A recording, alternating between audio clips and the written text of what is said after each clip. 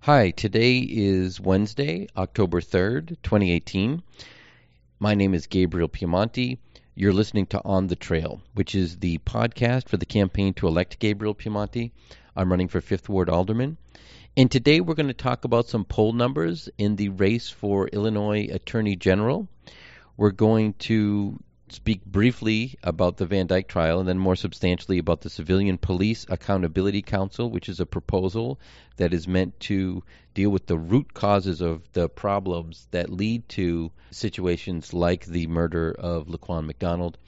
And then finally, we're going to spotlight for just a moment South Shore's parking ticket hero. I bet you didn't know there was such a thing, but there is.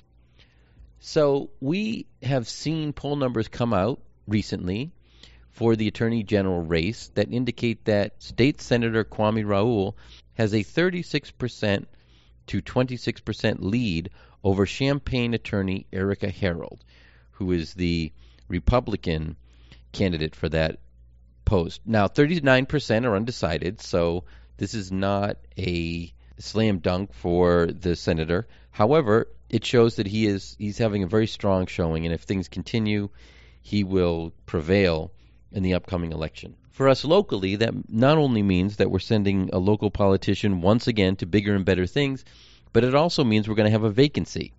The state Senate seat that Kwame Raoul currently occupies will be open. The law is fairly ambiguous about what should be done. The language is simply a committee shall appoint a replacement. Typically, that has meant that the Democratic Party's ward committeemen get together and with votes that are weighted based on how much of their wards are in the district, they make a determination. In this case, Tony Preckwinkle, being the 4th Ward committeeman, has just a huge percentage of this vote. She pretty much calls the shots.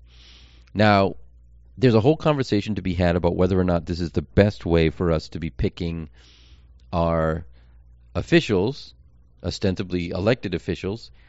But setting that aside for one moment and recognizing that it's just several weeks before the election, we should think about whether or not we want at least to have had an opportunity for the people to hear those who wish to be the next senator in the 13th district.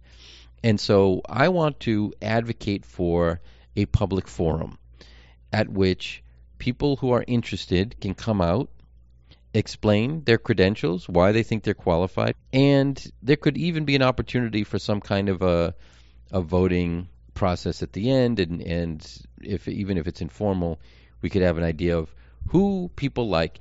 We certainly would be more informed and have an opportunity then to reach out to the committeemen, and we could let them know what we think. I believe that this is at least a half step towards a more democratic system.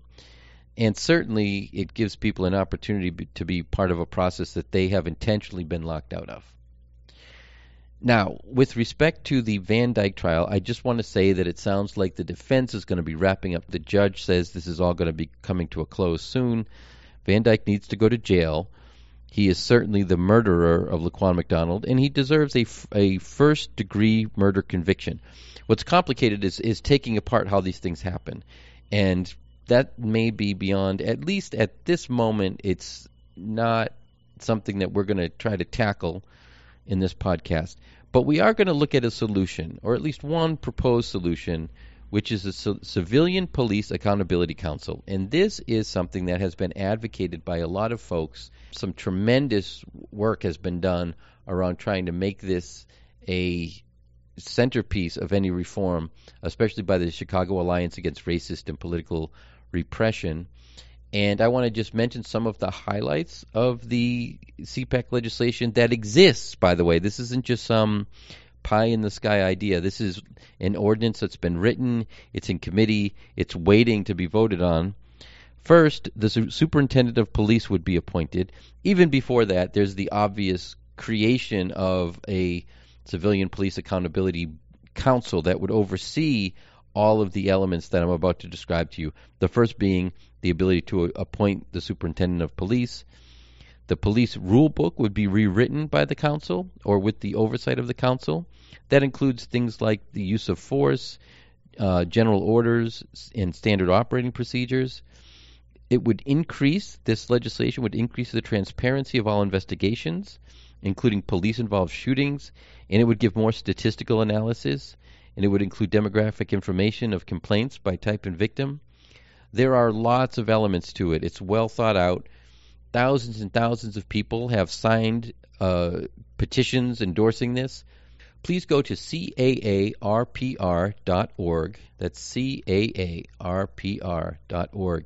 And learn more about CPAC. It's a terrific solution, or at least a way to get to a solution for the out-of-control police department we have. And I'm going to talk a lot more about it, but I wanted to just introduce it as we're all thinking about the Van Dyke trial, and many of us are feeling frustrated about what's going on there. And last, I want to make mention of Devon Favors and his coverage on CBS, where Dorothy Tucker looked at a claim that he was making that the ticketing that was happening in South Shore was disproportionate in comparison to other neighborhoods. Devon noticed that he was getting tickets, didn't really understand why, finally figured out that there's a space between the stop sign on any street and the first legitimate spot you can take. There's normally signage that lets you know that. In South Shore, those signs aren't in place, and so people park and get tickets, sometimes multiple tickets for having been in that spot. He did some research, compared the ticketing in South Shore to the ticketing in Roscoe Village, which is comparable, and what he found was that we were getting walloped in South Shore. So in Roscoe Village, which has a median income of $110,000, residents paid or owed $63,226 in fines from 2007 through 2017. In South Shore, which happens to have a median income of $28,000, the ticket amount is $152,841, more than twice.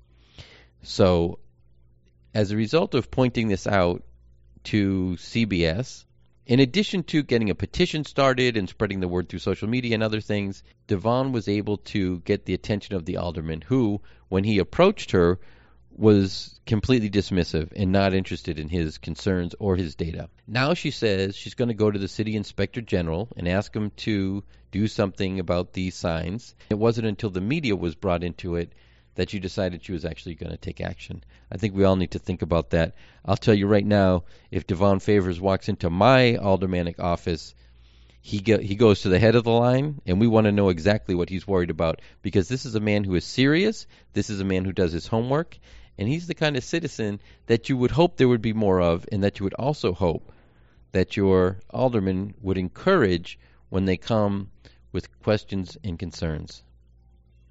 My name is Gabriel Piemonte. My website is gabrielpiemonte.com. Please go check it out. See our proposals for our communities. Take a look and volunteer if you're interested. There's a button to do that. Donate if you so desire. You can contact us with any questions. We're happy to talk to you. And thanks very much for listening today.